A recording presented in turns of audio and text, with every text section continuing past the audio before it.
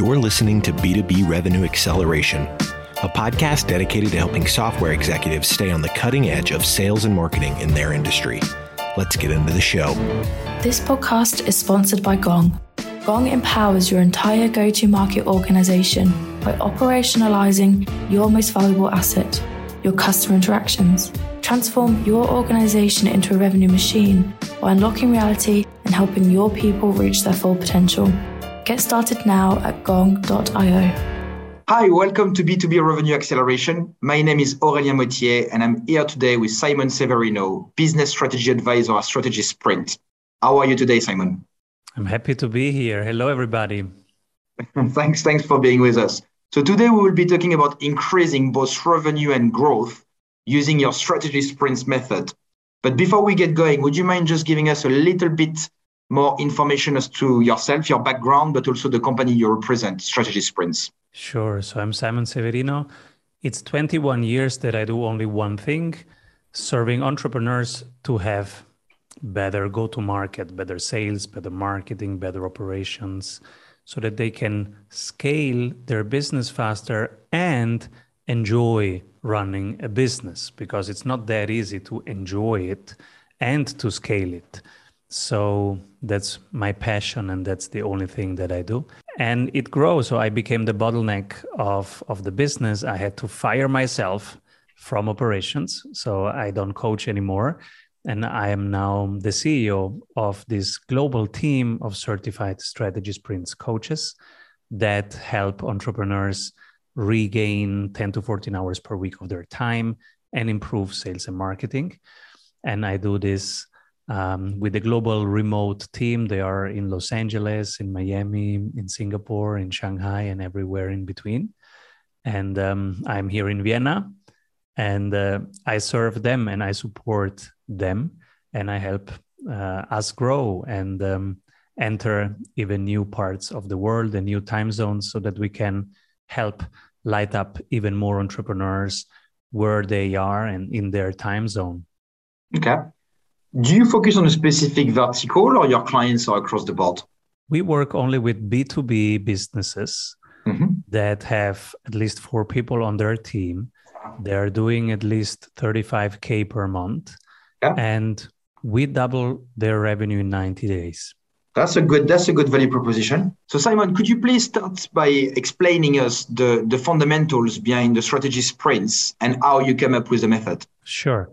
Let me give you the short version. If people want the long version, they can go to Amazon and grab the book Strategy Sprints, where we wrote a ton of cases. Our clients report about their sprint, and especially what was the sales problem, how did they solve it? What was the marketing problem? How did they solve it? Was the hiring problem? How did they solve it? But in a nutshell, it's 90 days. And the first thing that we need to do is we need to free up 10 to 14 hours per week of their time, because they're otherwise too busy in the business and don't have time to work on the business. So in the business is they're doing the client work.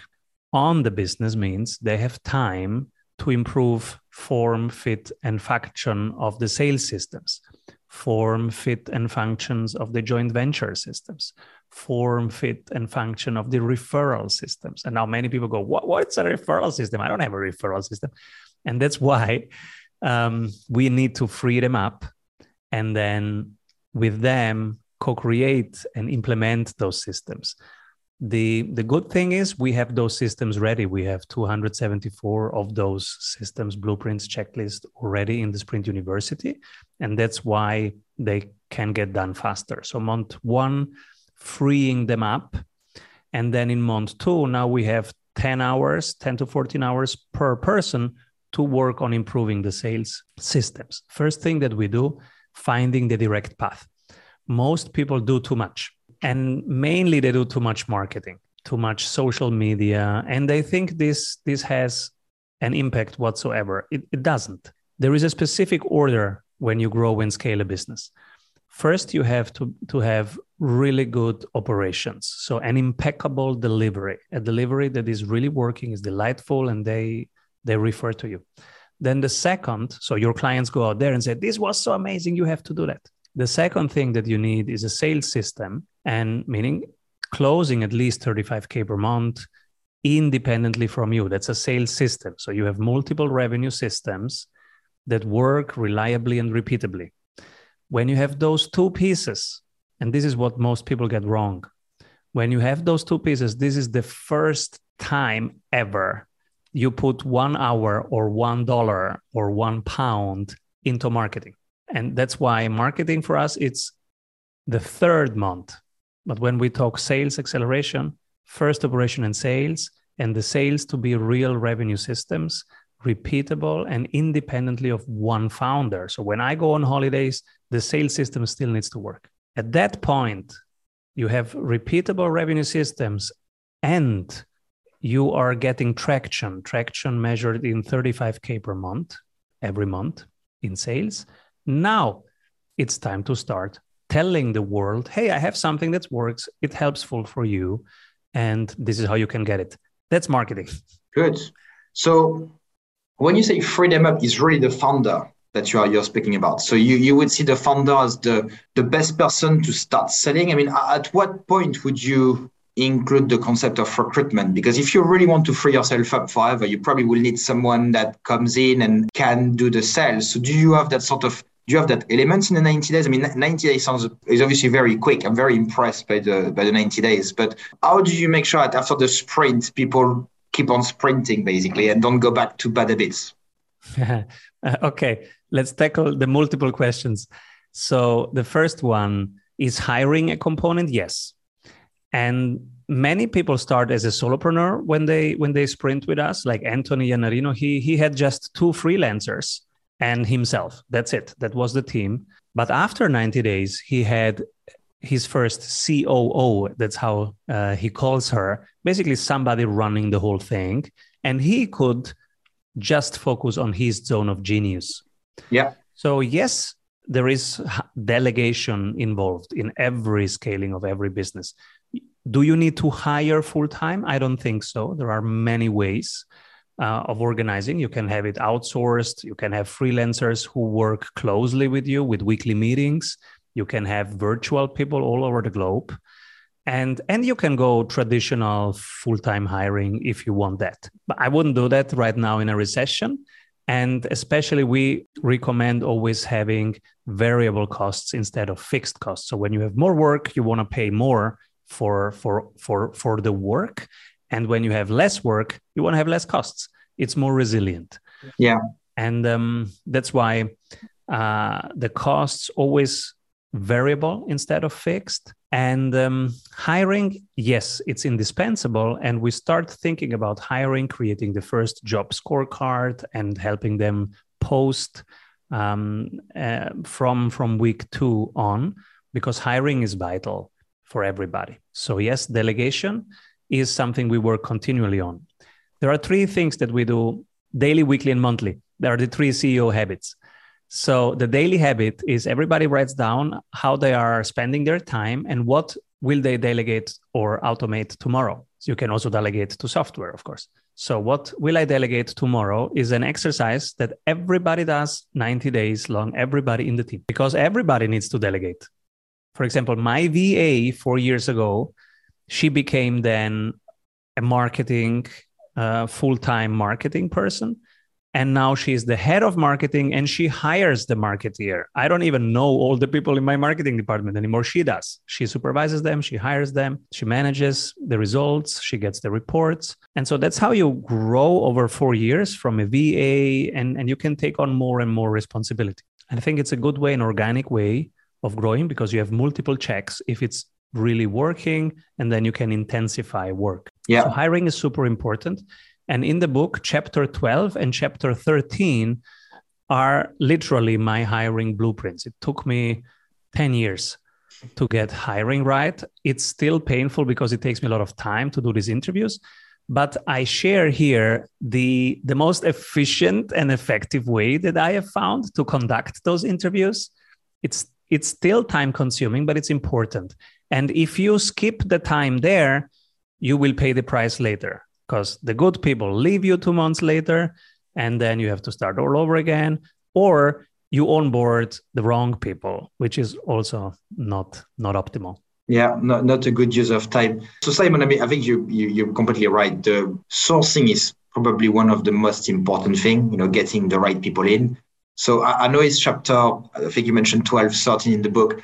Could you just give us like if you had a few advice to give to someone who is probably relatively new at recruiting, maybe 5 years in, still sometimes making mistakes? Because I agree with you, it probably took me also 10 years to get a little bit better at it. I think I was a terrible judge of character, but what would be the key advice you would give to someone who is trying to recruit? And I appreciate it's quite a broad question because the advice may be specific to a specific position, but what would you be looking at in a new candidate from a very high level perspective? There is the long version and there's the short version. The long version, I will be doing a full workshop on hiring, powered by Google. They run a program called Grow with Google, and they have built a stage and have asked me to do the hiring workshop there.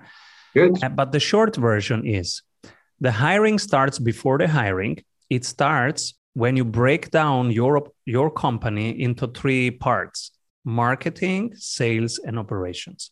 And then you put one responsibility onto them.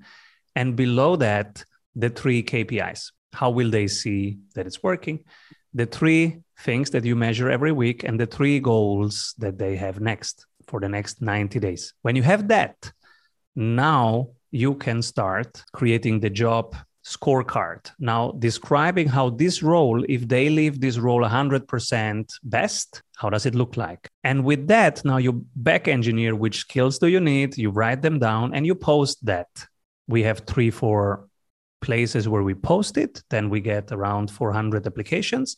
And now we interview them in an efficient way. If you talk to 400 people, it's a lot of time.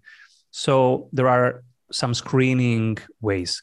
One is to get a video up front before you even talk to them. Then is to group them and to do a mini sprint of the real role and solving one problem that they really would have to solve. For example, if it's a salesperson, I will do with 10 people a sales role play. The top 10, I will have them interview as a group and I will give them a sales challenge. I am the client, they sell me something and I come with 5 concerns: the time concern, the money concern, etc. And I see how they react and we play it. So we demonstrate, we simulate the real task together in a friendly environment to see who's the best fitted and how they solve the problem. If it's developing something, they have to code, then I would ask them, please share screen. Everybody has 10 minutes. Share screen and show me how you code this. And it will be something that is near. It's not a theoretical task. It's near to the real task that they will have to do. And that's the demo part. And then in the end, you decide, you onboard. And the onboarding part is also super important. The onboarding, there are 2 things that you have to have ready before you hire. One is the process itself. And second is the onboarding process. The process itself means if you don't know how to do it, you cannot expect that somebody can do it. Don't do that. That's a rookie mistake. I see it happening all the time. So I hate sales. Let me hire somebody who does the sales. Has never worked. You have to create a system that works. You do it 10 times. 11th time, you write it down, you hand it over. But a good salesperson will come in and say, okay, show me the sales script. Oh, show me the sales conversion. Oh, per week. Oh, we don't measure per week. A good salesperson, you lost them. They go. And if they stay, they are a very rookie salesperson. So that's why you need to create the script, to create the offer, to sell it 10 times. And then the 11th time, with those 10 recordings in hand, then you hand it over. And this is the same for operations and the same for marketing. First, build something that works, then hand it over. Do not expect somebody to come from the outside to do all your work and to be brilliant at it quickly. Never works. No, I agree with you. I think it's we've got exactly the same process. We believe that doing the role play, so we call it role play. So we get people to actually do something in real life, which is close enough to what they would do in their job is quite important, because something is not about how well they do at it. It's more about how do they react, how they interact, how they behave in the exercise. You've got some people that don't want to do the role play, for example. So you're like, okay, well, are they coachable? Are they really the type of people we want to have? And then when they do the role play, you provide them feedback, and potentially you ask them to go again to see if they incorporated the feedback and things like that. So because coachability is a big one for us, but also accountability. So, people knowing that it's difficult to get it the first time, and you need to have a growth mindset, which means that you may make those marginal gain or those marginal changes every day to get a little bit better.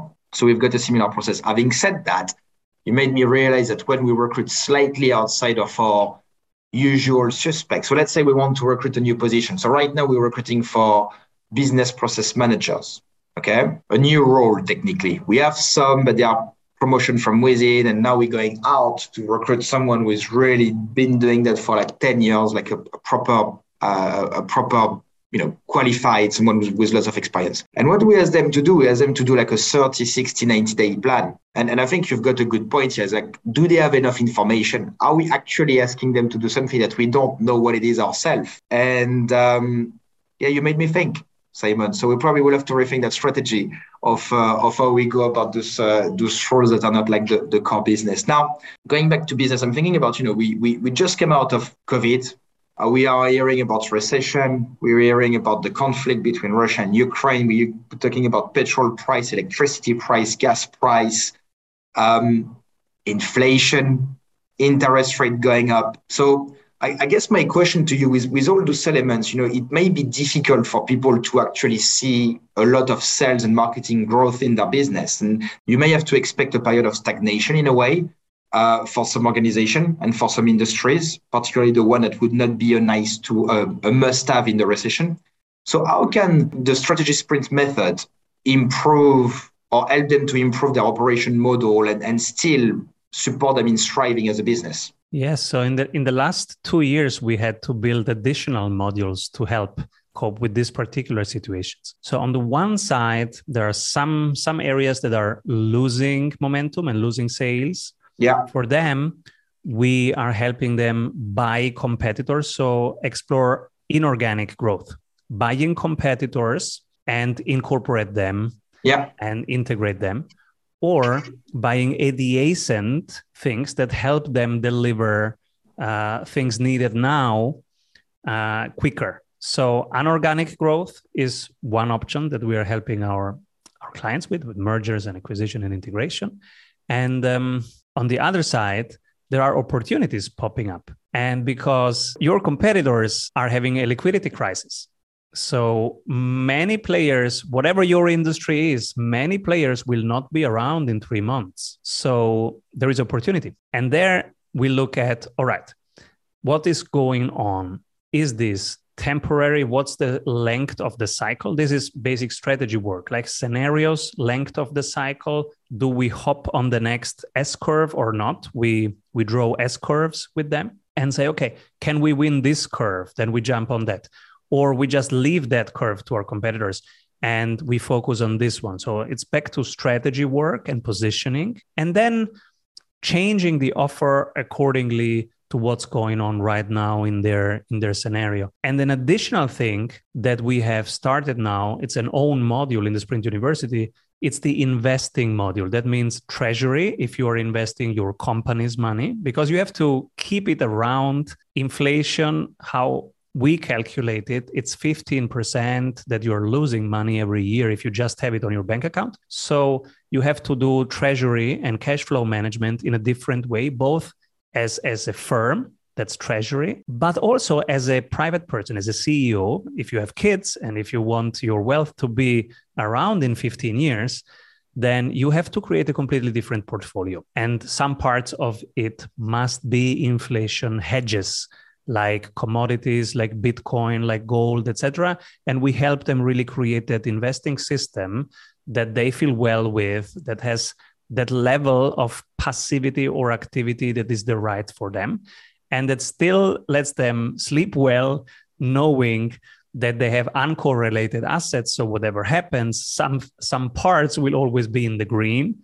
And long term, of course, they have the growth that they want to have. So you do much more than the 90 days, basically. I mean, it's from my perspective, this is actually helping a business running their strategy in the much more longer term. So are the 90 days kind of a way for you to come in, inject some energy, show some quick results, and then you stay in maybe on a less intensive basis as an advisor to the business? Is that the strategy really that you guys have with your clients? We are out, but the systems, they keep on giving. You know, when you create an onboarding system, a hiring system, an investing system, those systems, they stay around. It's your Google Docs, your Google Sheets, the videos stay with them. So it's their systems. It's how they run their weekly meeting. It's how they decide their monthly priorities. It's how their goal setting system becomes 90 days, 3 goals.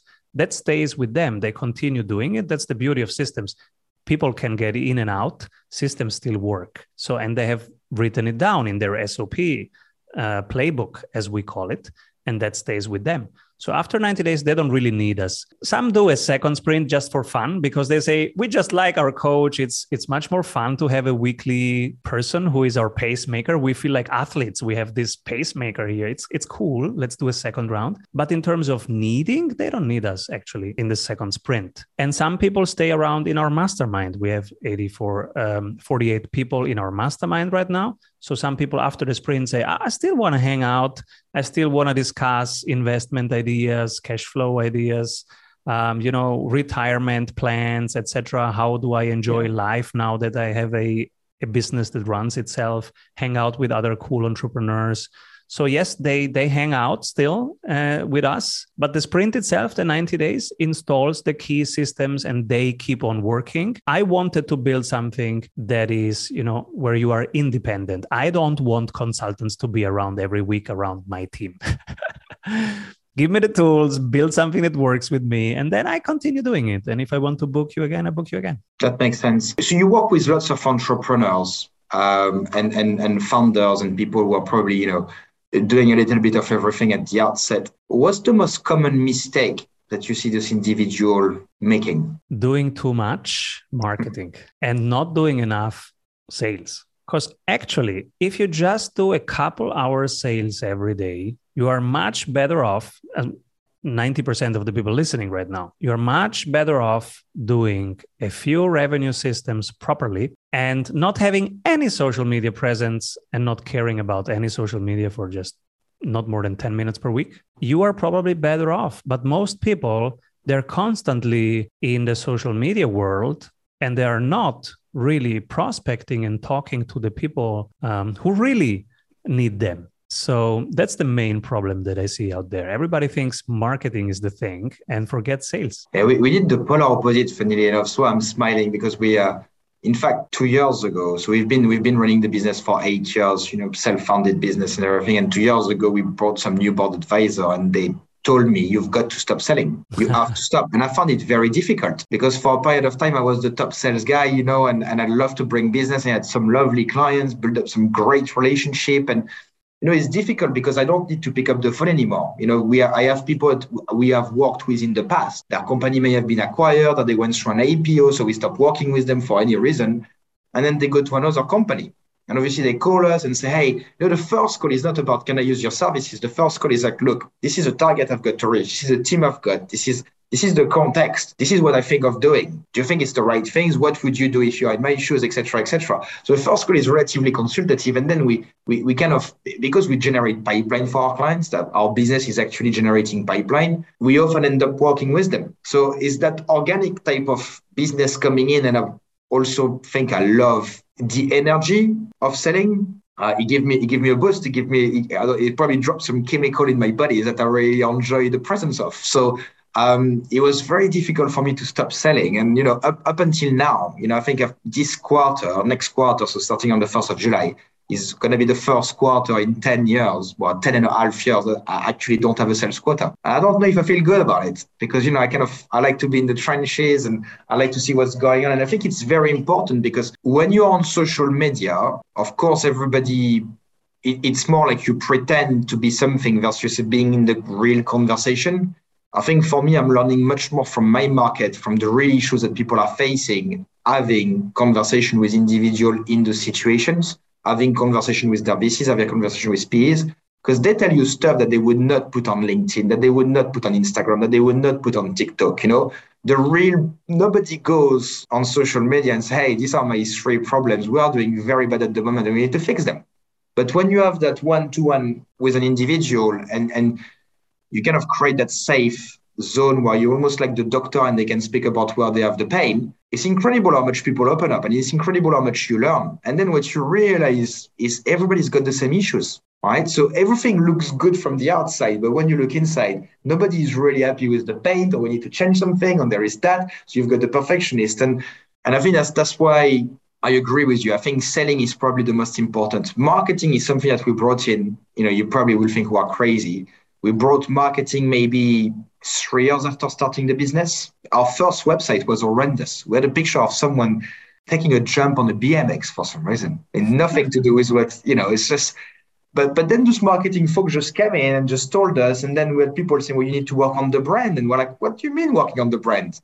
What's the return on investment of doing that? And then a year later, you start to see the return. So it's interesting how the things work, but I think, Simon, you've got a very good point. You need to start by selling, never stop selling. And, if you can't sell your product, there's no point marketing it. There is no point having a product. There is no point having a business. So you may as well go and speak to people. You start amplifying yourself instead of, you are not the bottleneck of sales anymore. So you start bringing in people who sell with you first. Again, you write down how you sell, you hand it over. And then for a while, you sell together. And then when they are capable of selling alone, now you pull yourself out of selling and you do bigger things. You do the joint ventures with the Nikes and Googles and Salesforces or whoever is your dream list of the joint venture partner.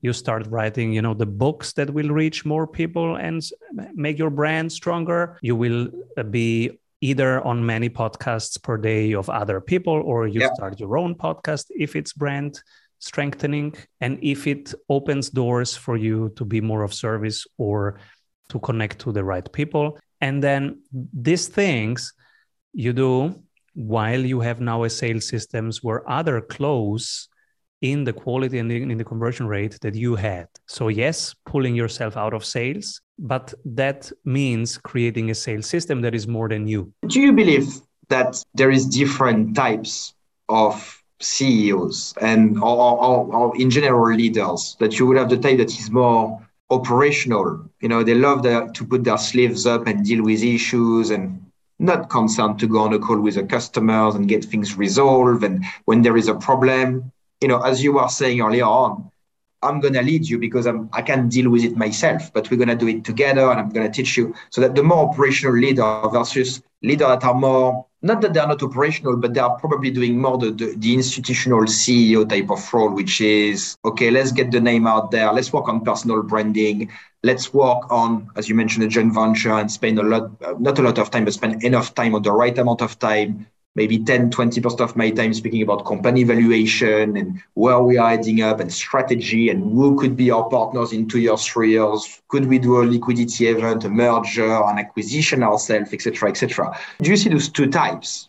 And do you guys help maybe one type, which is, I think you've got to start with the operational type. I don't think you can really have a company just trying to do too much institutional stuff. At the beginning, you probably need to get your hands dirty. So if there is 2 types, could you move the operational to the more institutional? Or do you have to say to the operational, okay, you know what, keep an operational role, but let's bring someone else that can help you with the more institutional role, the more grown-up strategy stuff? I see a million types. So that's why I was struggling with my question in a way, but I see a million types and everybody of us is different. And you have to go with your superpower. So because that's unique. So I simplify the business and say, okay, what does the business need? The business does need marketing, sales, operations, and CEO. And CEO means vision, hiring, scaling. That's it. Performance systems, improving the performance systems. That's it. It's 4 tasks. So you pick, right? Which one is your superpower? One of these 4, that's what you are made for. Go with that. Don't touch the rest. And this question we do with everybody in the team. What's your superpower? What's your superpower? What's your superpower? And so they pick that area that they need. And there they can unfold, they can blossom. And these are very different personalities and very different skills. And if you like the one, you usually don't like the other. And it's really important that everybody sticks just to their superpowers. I simplify it to these 4 tasks of every company and help people pick their right position. Yeah, no, I agree. I do believe this. Being in the position myself at the moment, it's interesting how you've got to grow through the journey. You know, the things that I used to go, and if there is no toilet roll in the toilet, I go to the shop and get some, you know, because it needs to be done. We've got no one to do it. You know, I'm not expecting my employee to do it. There is no milk in the fridge. We go and do that. That's not a problem. To the point where, oh no, maybe we need to go and speak with investors. But there is a big gap. And I'm speaking I've been on a lot of CEO group where we speak, and I think it's difficult for people to evolve. Lots of people tend to think, okay, well, I have my superpower, but I can still do the other stuff very well. They might not do it properly. So I think you've got a good point with the superpower. And what I would just add to that is that you've got to be able to realize what your shortcomings are and bring a team around you where people in that team are better at that superpower than yourself. I think sometimes you give the task and say, well, I've got to do the hiring. I'm really struggling with it. I've never hired for that role before, but I'm going to do it anyway. Okay. Is that the right thing to do or the wrong thing to do? Technically, it's your job. You should do it. You're the CEO. You are the guy that's, you know, the buck stop with you. You've got to do it. Right. And it took me stages. Time. There are stages. So before 35K per month, so before traction, you have to do everything. In the moment where you hit 35K, you will not touch any operation anymore. If you are coached by us, we will help you divide into marketing, sales, operations, and CEO. And then you just pick yours. And we have to get you 2 levels above fulfillment. So you will never do the task that is just urgent and is popping up. You will not go to the supermarket and take anything from the supermarket because that's not the CEO's job. The CEO has only 4 tasks and needs full concentrations on those.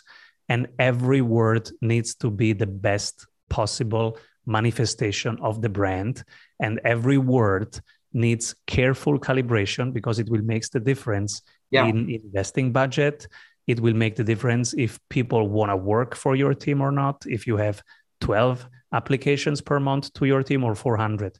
And that's why full presence to these 4 tasks. And same thing with operations, full presence to operations. Every detail will matter. How you write an email, how you write the title of a calendar entry, how you follow up asking if the room is prepared or if there is something missing. Can I make sure that the checklist really arrived to you? That's the operational excellence. And then there is marketing excellence, playfulness, openness, triggering the right conversation. It's like a dance.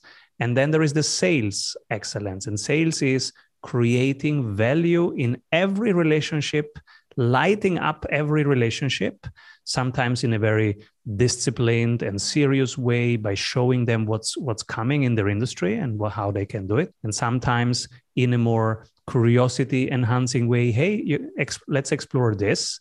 And sometimes just very practical and say, these are the 3 blueprints that you have to implement next week. These are the different excellences in those 4 different areas.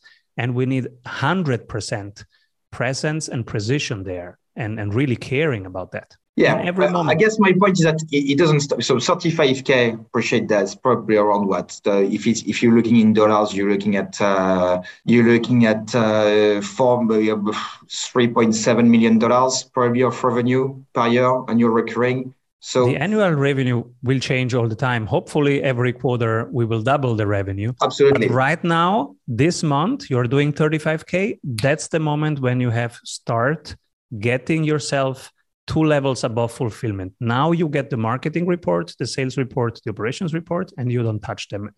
But my point is that I think that's probably the first sprint. I think when you get to 5 million of revenue, you've got another barrier. When you get to 7.5, you've got another barrier. When you get at 10, 12 and a half, and we're at 25 right now. And literally every 6 to 9 months, we've got to think about the leadership structure. How do we, because you've built the things, but you still have to manage those people and help them to build underneath them as well. Okay. And that's what I was more going into, is like and particularly if you grow quickly, let's say you've got a 50% growth or 100% growth year on year. So you technically either add half what you are doing or double what you are doing year on year. And particularly if you're a people business, which we are, we rely on people and humans to deliver the job. Of course, we've got automation, but at the end of the day, we sell man hours and man days. It's a big metamorphose from the 35K run rate to we're just getting to the UK at £1 million, so 1.3 million dollars and 600K. So I was like 1.9 million dollars now amounts of recurring revenue. It's not a different structure. It's just the same thing on the next level, on the next level, on the next level. We still have to double from there. We still have to delegate, automate the next processes. So whenever you get to the next level, the first is 35, the second is 70, and then you go up in the same structure. At every level, your current systems will break and you have to reorganize for the next complexity. That's why sometimes when you grow too fast, we have seen this with Facebook, etc., with many companies in their first year, when they were hyper growing, it was pretty hard for them not to fall apart. And it's like, the Nautilus, this creature underwater, he has these chambers. The chambered Nautilus is how the people call it. So he lives in that. And while he lives there, he creates the next chamber because he's growing. But he's still living in that. And then he creates the next chamber and the next chamber. And when you look at it after 10 chambers, so at 25 million, it's 10 chambers. And when you look at it, it's beautiful because it has the Fibonacci sequence in there and the golden ratio, but it's the same structure. It's just getting a little bit bigger, but it's the same structure in terms of it's the same Fibonacci series. So, and from 25, you have to do the same thing next and next and next and next. And then you will have one major rupture, which is when you decide if to go public or not. And then again, everything will break.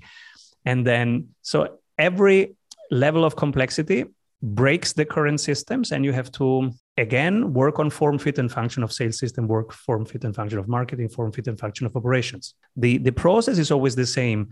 And for most people listening, the most important one is from 35 from 0 to 35 and from 35 to 70, that inflection point.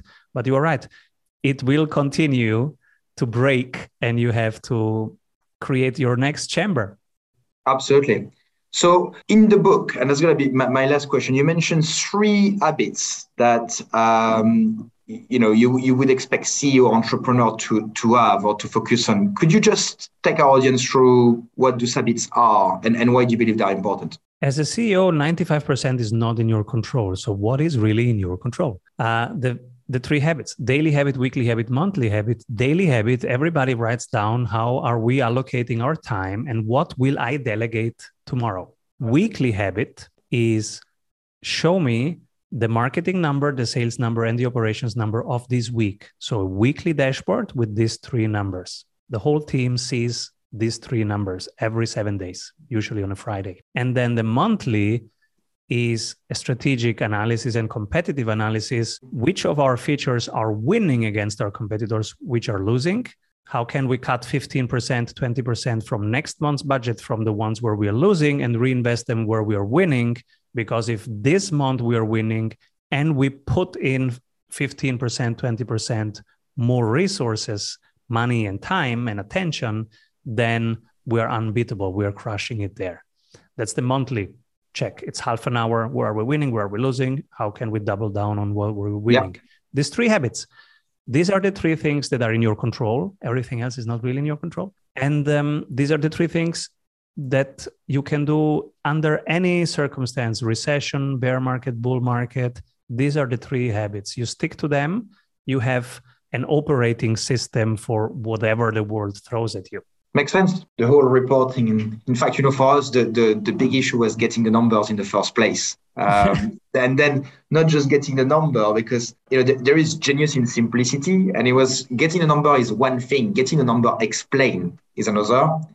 Getting 20,000 spreadsheet is great. Oh, lots of information. Someone worked hard, but really what you need is the analysis. So now I appreciate what you are saying. It's great advice. Now, Simon, if anyone wants to pursue the conversation with you, or even try to engage with your organization, what's the best way to get hold of you, Simon? StrategySprints.com is where you find us and you can talk to us.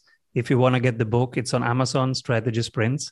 And if you do that, leave us an Amazon review. Amazon loves it. Yeah, well, I'm going to get the book myself. Do you have an audiobook version or just it's just a paperback? Just paperback for now. Maybe next year an audio version also. Cool. It's just that I tend to listen to my audiobook in the car, but soon is going to be holiday seasons. I should pack your book in my bag and read that by the poolside. Simon, it was an absolute pleasure to have you on the show. Thank you so much for your energy and for all the insight that you provided to us today. Very useful. Thank you, and keep rolling, everybody. You've been listening to B2B Revenue Acceleration. To ensure that you never miss an episode, subscribe to the show in your favorite podcast player. Thank you so much for listening. Until next time. This podcast is sponsored by Gong. Gong empowers your entire go-to-market organization by operationalizing your most valuable asset, your customer interactions. Transform your organization into a revenue machine by unlocking reality and helping your people reach their full potential. Get started now at gong.io.